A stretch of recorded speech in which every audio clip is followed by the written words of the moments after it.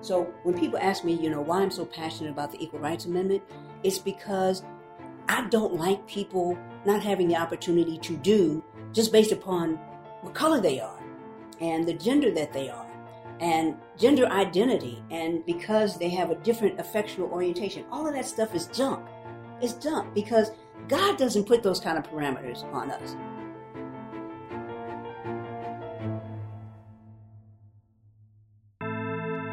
You must remember that when the Constitution was written, that women were regarded as property. The struggle for an equal rights amendment traces back to 1923 when feminist Alice Paul wrote the words that became ERA. Equality of rights under the law shall not be denied or abridged by the United States or any state on account of sex. So as we march today, remember, forward together, backward never. If you could change one thing about the Constitution, what would it be? I would add an equal rights amendment to the Constitution.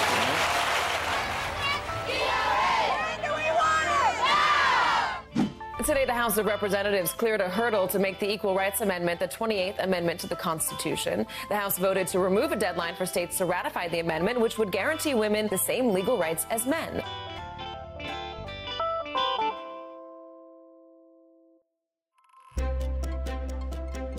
Hi, I'm Kate Kelly, human rights attorney, feminist, and advocate for the Equal Rights Amendment.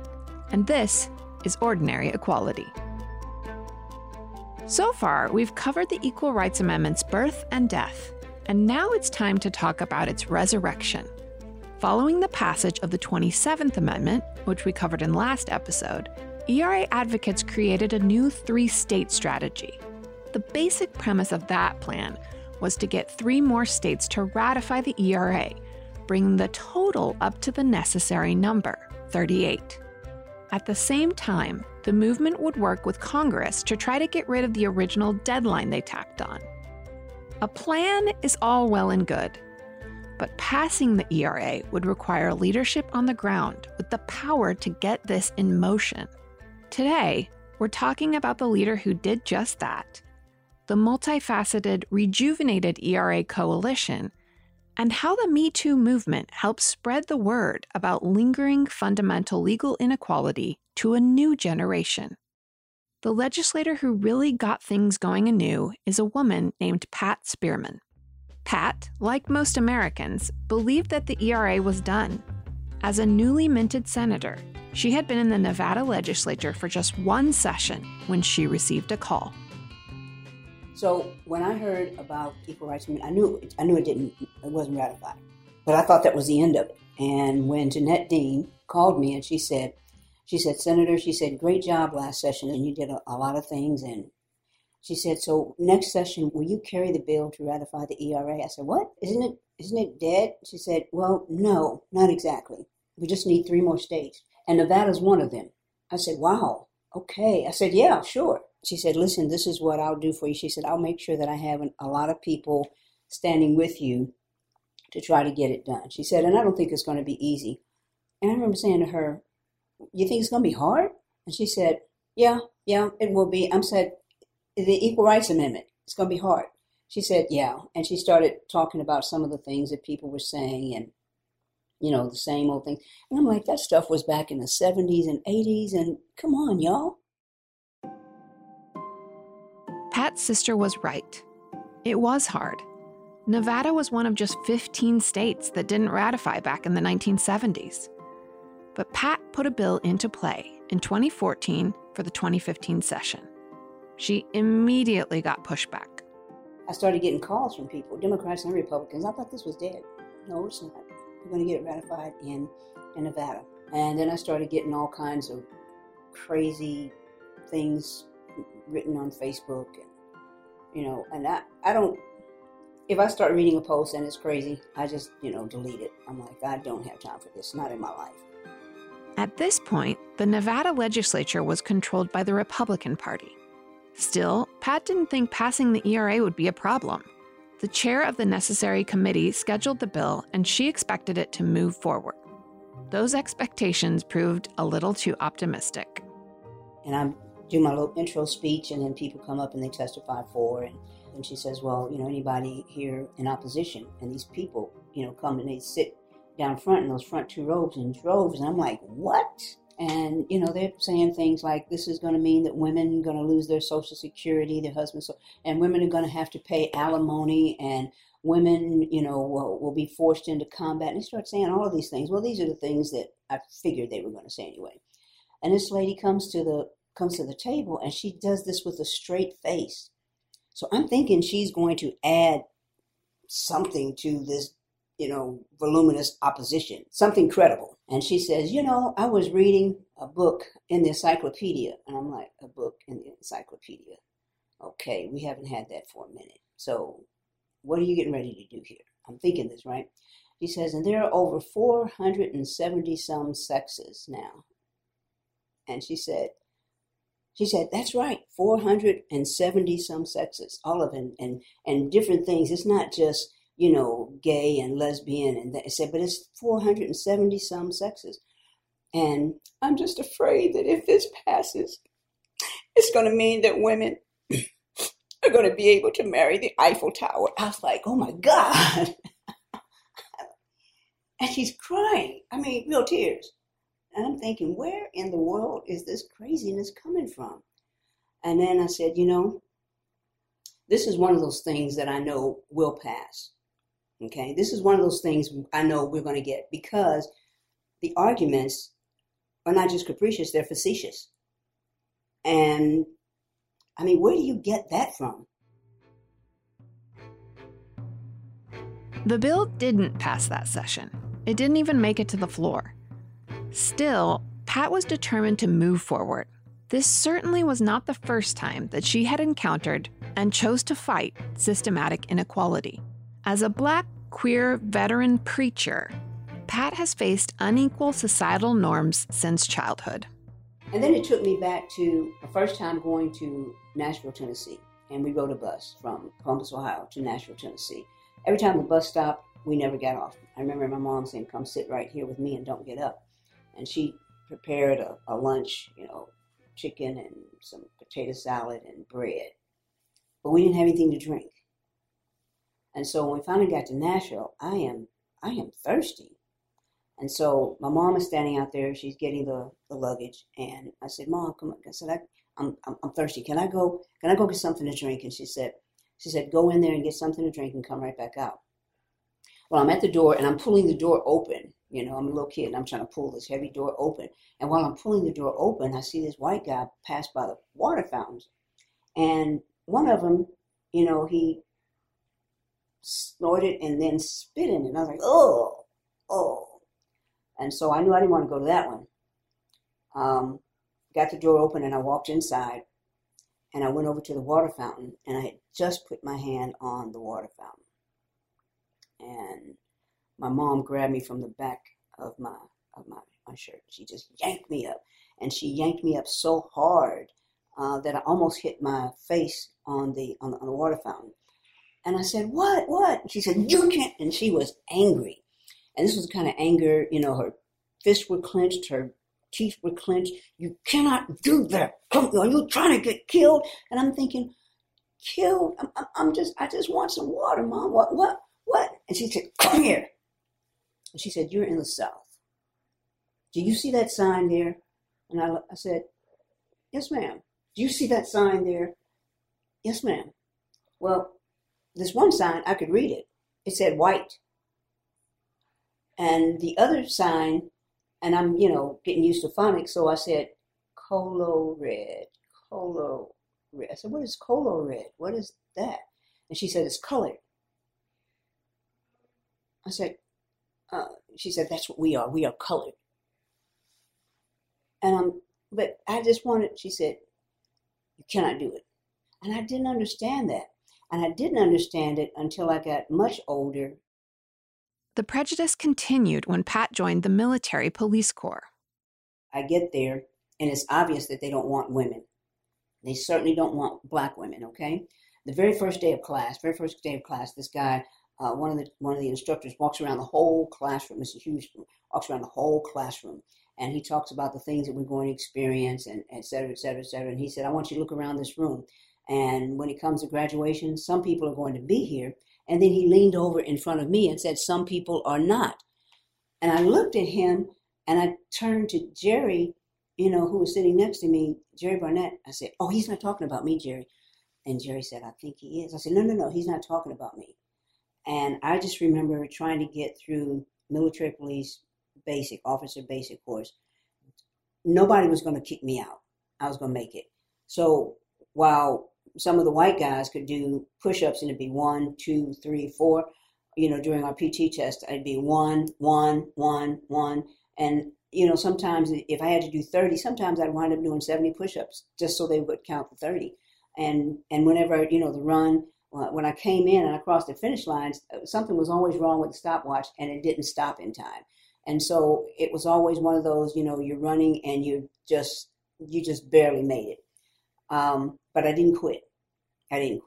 And so when I put all those things together, it's the fact that, what happened to me in Nashville, Tennessee. It's about what happened to me in the military police corps. It's about what happened to me as I struggled with who I am and who God made me. Many facets of Pat's identity go against what our society, her church, and our country's laws historically deemed acceptable. From the color of her skin, to her sexual orientation, to her gender, she's fought continual uphill battles. That's part of the reason she was so driven to ratify the ERA. So when people ask me, why I'm so passionate about the Equal Rights Amendment, it's because I don't like people not having the opportunity to do just based upon what color they are and the gender that they are and gender identity, and because they have a different affectional orientation. All of that stuff is junk. It's junk because God doesn't put those kind of parameters on us. So when the ERA didn't pass in Nevada the first time Pat tried, it was obvious to her to keep pushing. When we were denied the chance to really get it to the floor and get it for a vote, I said to the women who were there, people were in the halls crying. They were like, Senator Spearman, what can we do? And I'm looking at the faces of these ladies. One lady says, it's been more than 50 years. She said, because I've been, I was part of the feminist movement, and we moved. She said, and another lady who came, she was sick, and she had someone to drive her like 35 miles from her home because she wanted to come testify for the ERA. And I'm looking at these women, and they're talking to me about their ages, and they're like, I just want to live long enough to see this. I said, listen, I will promise you this. I'm up for re-election. And I had to tell them, I said, I'm up for re-election. But when I get back next time, this will be one of the first bills that I'll introduce, and we will get it done next time. Pat ran for re-election on a platform of equality. She openly made the ERA part of her 2016 campaign promises and won. And she was not the only victory. Democrats had flipped the state legislature. Pat argued it was high time that Nevada take a stand on equality. ERA ratification was one of the first bills that the new leadership put on the agenda. We went around, everybody made the statements, and there were still some of my colleagues that were like, this is going to lead to, more abortions. And there was my colleague that at the time that sat in front of me talked about taking out the garbage and how his grandson took out the garbage and everything. I'm like, where is he going with this? 3 or 4 of them said, all of this is about symbolism. It's just, and I don't know why we're wasting the people's time. The people sent us here to get a job done for them. I said, okay, so it's about symbolism. And so when you say that, you're trying to cheapen the whole notion that symbols mean something. Symbols mean something. And then I went through the piece about every day when we come into this chamber, we have a prayer. Someone from a faith community comes and they stand there, at the lieutenant governor's podium, and they say a prayer. And after that, we all turn and face that thing over there, which that thing is the flag. And we say, I pledge allegiance to the flag of the United States of America. It's stars and stripes, red, white, and blue. And to the republic, wait for it, for which it stands. Did it ever occur to anybody that the flag is not the United States of America, but it stands for that? Did it ever occur to anybody that this is a symbol? I have a cross on because I am a Christian. The cross lets people know that the leader of my faith was Jesus Christ. Someone else may have a Star of David. Someone else may have the moon. All kinds of things. And oh, by the way, those of you who are married, I need you to lift your left hand. I need you to look at that symbol on on the left hand on the third finger. Well, that's not your wife sitting on your hand, but it says to people, I'm married. That is a symbol. So don't talk to me about symbols as though they mean nothing. Symbols mean something. They are important because they point to something that's bigger than us. It points to something that we believe in our hearts. And the symbol is simply a representation. Not representation. It is a representation of what I believe. That's what it is. And so symbolic, call it symbolic. So today, we will pass this legislation as a symbol that we here in Nevada are done with discrimination. We here in Nevada do not believe that anyone should be treated unequal. This will be the symbol that will say not just to Nevadans, but it will say to the world, we're done with your hate and we're done with the discrimination. Pat won. The ratification resolution passed. And the gallery erupted. They were crying and they were screaming. I heard some people, oh God, I lived. I could see it. And I'm looking up there and I'm seeing one of these ladies who, just 2 years ago was in the hall crying. And she must be 85 now, and she's just looking over the balcony and she's wiping tears from her eyes and she's waving at me and I waved back. And I said, yeah, we got it done. We got it done. We'll be right back after this message. Have you ever considered therapy? Do you have a good therapist right now? Is there something that's interfering with your happiness or preventing you from achieving your goals? I think everyone could benefit from having a professional mental health counselor. I know I do. BetterHelp will assess your needs and match you with your own licensed professional therapist. You can start communicating with them in under 24 hours. It is professional counseling done securely online. This service is available for clients worldwide. BetterHelp is committed to facilitating great therapeutic matches, so they make it easy and free to change counselors if needed. Visit betterhelp.com/equality. That's better, HELP, and join the over 700,000 people taking charge of their mental health with the help of an experienced professional. Special offer for Ordinary Equality listeners.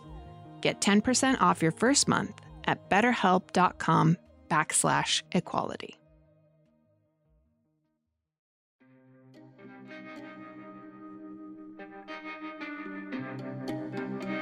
Historically, many have seen the ERA as a white women's movement. That's no accident. In previous episodes, we've discussed the problematic and racist decisions of leaders in the movement, including Alice Paul. That is certainly not the case with the newly resurrected ERA. In every state where a new push for the ERA is taking place on the ground currently, North Carolina, Georgia, Arizona, Utah, that push is being led by a woman of color. But there is a scripture in the Bible that says, the stone that the builders rejected has now become the chief cornerstone. And the cornerstone is that stone by where everything else in the building has to line up to. They measure the walls, they measure the angles, the floor, everything has become the chief cornerstone. So they might have left us behind then, but we were not left out. And I believe that the God of the universe looks for left out, left behind, lost people to get the work done. Because we know what it feels like when we are rejected and dejected. We understand what that feels like. What happened to me in Nashville, Tennessee, I'm glad that it happened. I'm glad that the instructor in the first day of military police officer, I'm glad he leaned over and said, intimated to everybody else that I wouldn't be here. I'm glad that he did that. Okay. I'm glad that in religious circles that I was marginalized. Listen, you know what? You really had to be blind. not to know who I was. I was in a glass closet, all right? It wasn't like I was in a safe, in a vault. I was in a glass closet, okay? So all of those things fuel my passion. So, women of color, trans women, marginalized people, God is using us because we are the stone that the folks rejected. And now we are the chief cornerstone. Getting the Equal Rights Amendment ratified in Nevada, my name is on the bill.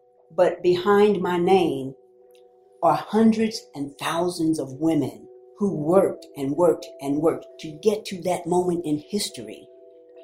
And people who held out hope long enough for me and others who supported it to get there.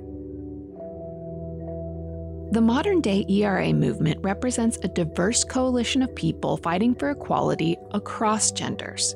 Trans rights used to be an argument against the amendment by the Phyllis Schlaflys of the world. They used it as a scare tactic. Now, those fighting for the ERA are largely united in saying this amendment will extend rights to trans people, some of the most vulnerable members of our society. And that's a good thing. Here's Charlotte Clymer, press secretary for Rapid Response at the Human Rights Campaign, the largest LGBTQ civil rights organization in the country.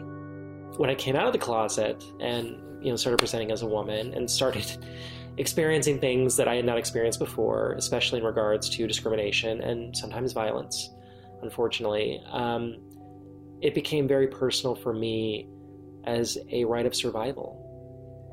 The Equal Rights Amendment is ensuring that someone like me, not just a woman, but specifically a trans person, will have those protections under the law and not be just exposed to violence and discrimination that is so pervasive for not only the LGBTQ community, but specifically trans people, and more specifically trans women and non-binary people.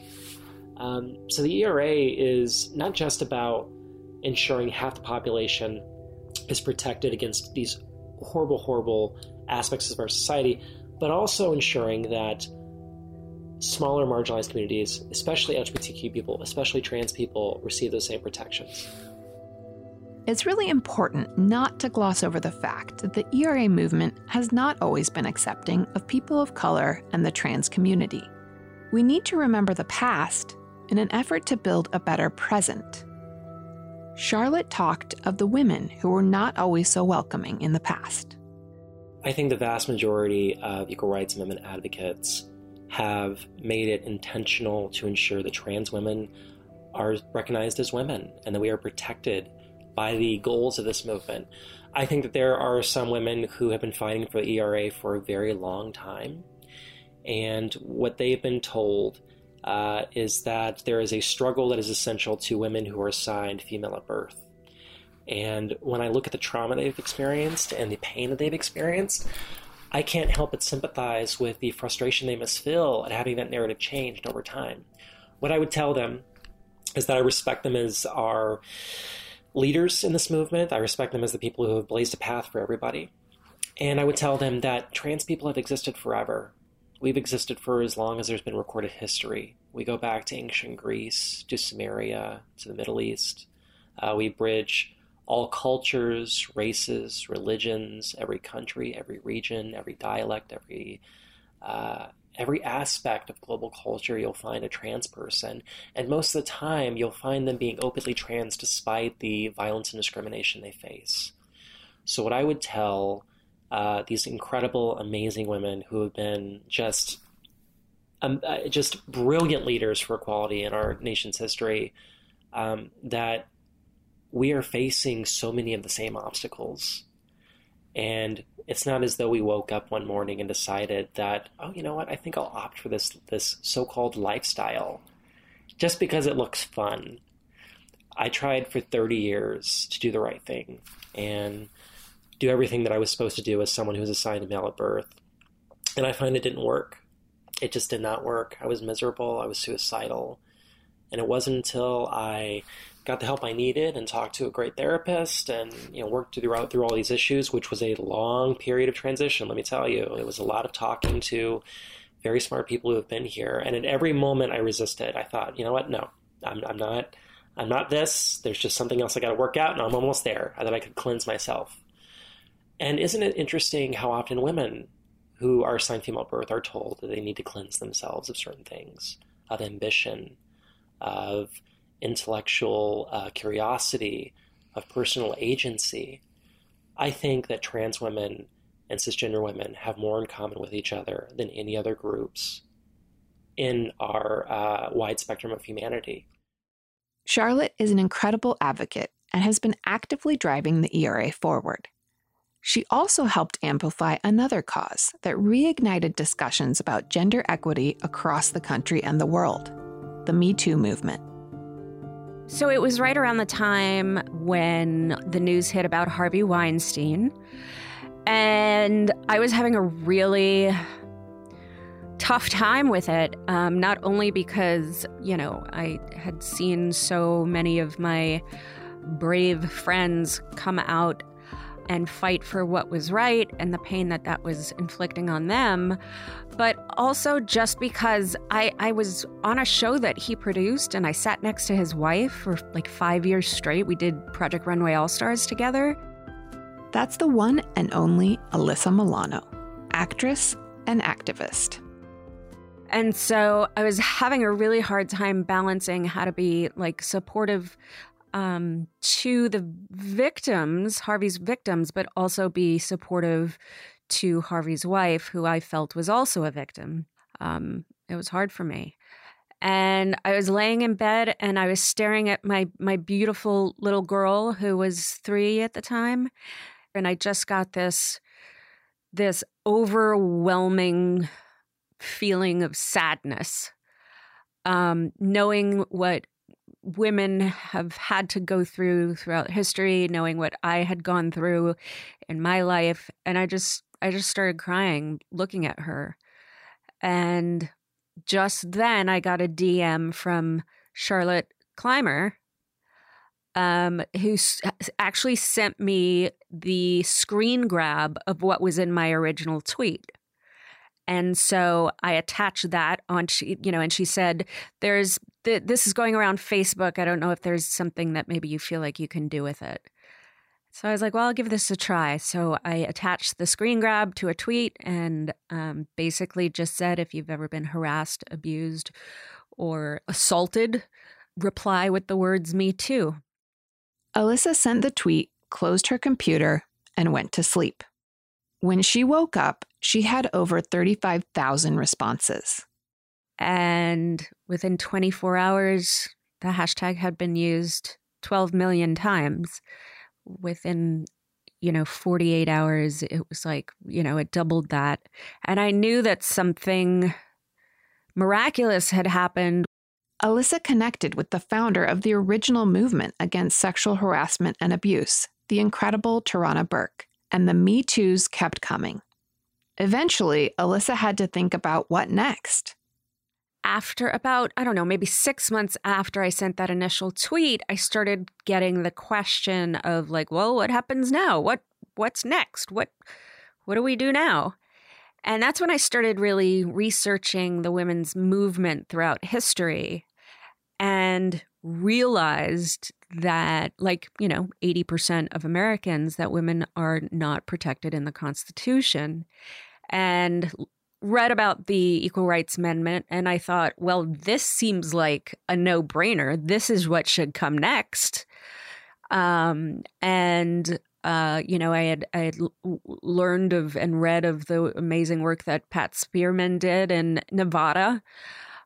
She basically brought this back from the dead. And, that then became my evolution of Me Too. My focus became about not only all of the other important things that we need to do, especially in all industries, but there's something about my industry because it is not a normal industry because we work crazy hours, because we're expected to go to hotel rooms to audition for things. It's just not your conventional industry.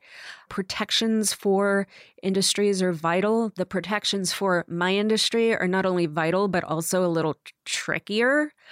And so, that became a mission. And also it became abundantly clear that all of those problems that I fight for as far as industry standards goes would be helped by the Equal Rights Amendment being passed. So then it just became, using my platform in whatever way I possibly could to raise awareness for the ERA. If you've been listening for this long, you know that the ERA movement started long before Me Too.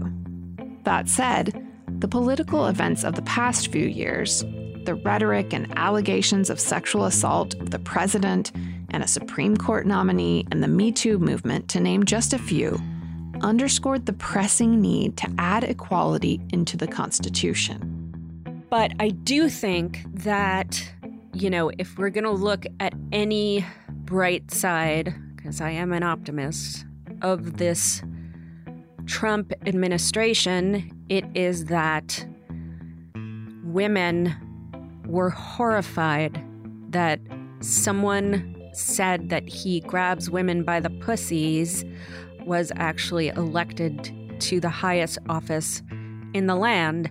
And I think that put us into hyperdrive and also made us more conscious of the fact that we are in fact more oppressed than it seems. And so I think he was the one that started it all, really. And then to see, as soon as the Republicans had a little bit of power, to see them systematically try to strip back our rights, if there was ever a time to ratify, to get this passed, it is now. The Me Too movement brought the pitfalls of the de facto ERA we've previously discussed into clearer view and refocused efforts to get the real thing. The facts on the ground stood.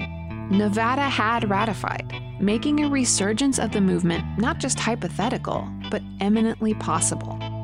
Now, just 2 more states were needed to meet the 38th threshold necessary, as well as eliminating a congressional deadline that killed the ratification efforts in the 1970s. Next time, on Ordinary Equality, we're talking about the 2 final state ERA ratifications, Illinois and Virginia. We'll talk about how they happened and the characters who drove the story. The coalition is broader than you might expect, from personal identity to political party. Ordinary Equality is a Wonder Media Network production, edited and produced by Liz Smith, executive produced by Jenny Kaplan, with support from Edie Allard and Louisa Garbowit. Our theme music was composed by Rachel Wardell. Special thanks to my employer, Equality Now, an international human rights organization that works to protect and promote the rights of women and girls around the world. To learn more about what you can do to support the ratification of the Equal Rights Amendment, check out equalitynow.org/ERA. To follow along with our journey, find us on Twitter @OrdEquality, ORD Equality. If you like our show, please subscribe, rate, and review on Apple Podcasts or wherever you listen. Wonder Media Network is a women-led podcasting company dedicated to lifting up underrepresented voices based in New York City. History happens every day, and if we dig into the past, we'll find out there are tons of stories worth telling. Every day, host Eves Jeffcoat shares a slice of history from around the world. Hear about the mystery of the Mary Celeste, a ghost ship discovered adrift and abandoned, but full of supplies. Learn the story of Shaka, a legendary conqueror and king of the Zulu Empire. And you might even find out something new about a topic you thought you already knew everything about. From the small events that mark turning points in history to discoveries that changed the world, each day in history has a story that may just surprise you. The best part is each episode is only a few minutes long, so they're perfect for a short commute, a daily dose of history with your breakfast, or even to binge if you need to catch up. Listen to This Day in History class to learn a little more every day. Listen to This Day in History class on the iHeartRadio app, Apple Podcasts, or wherever you get your podcasts.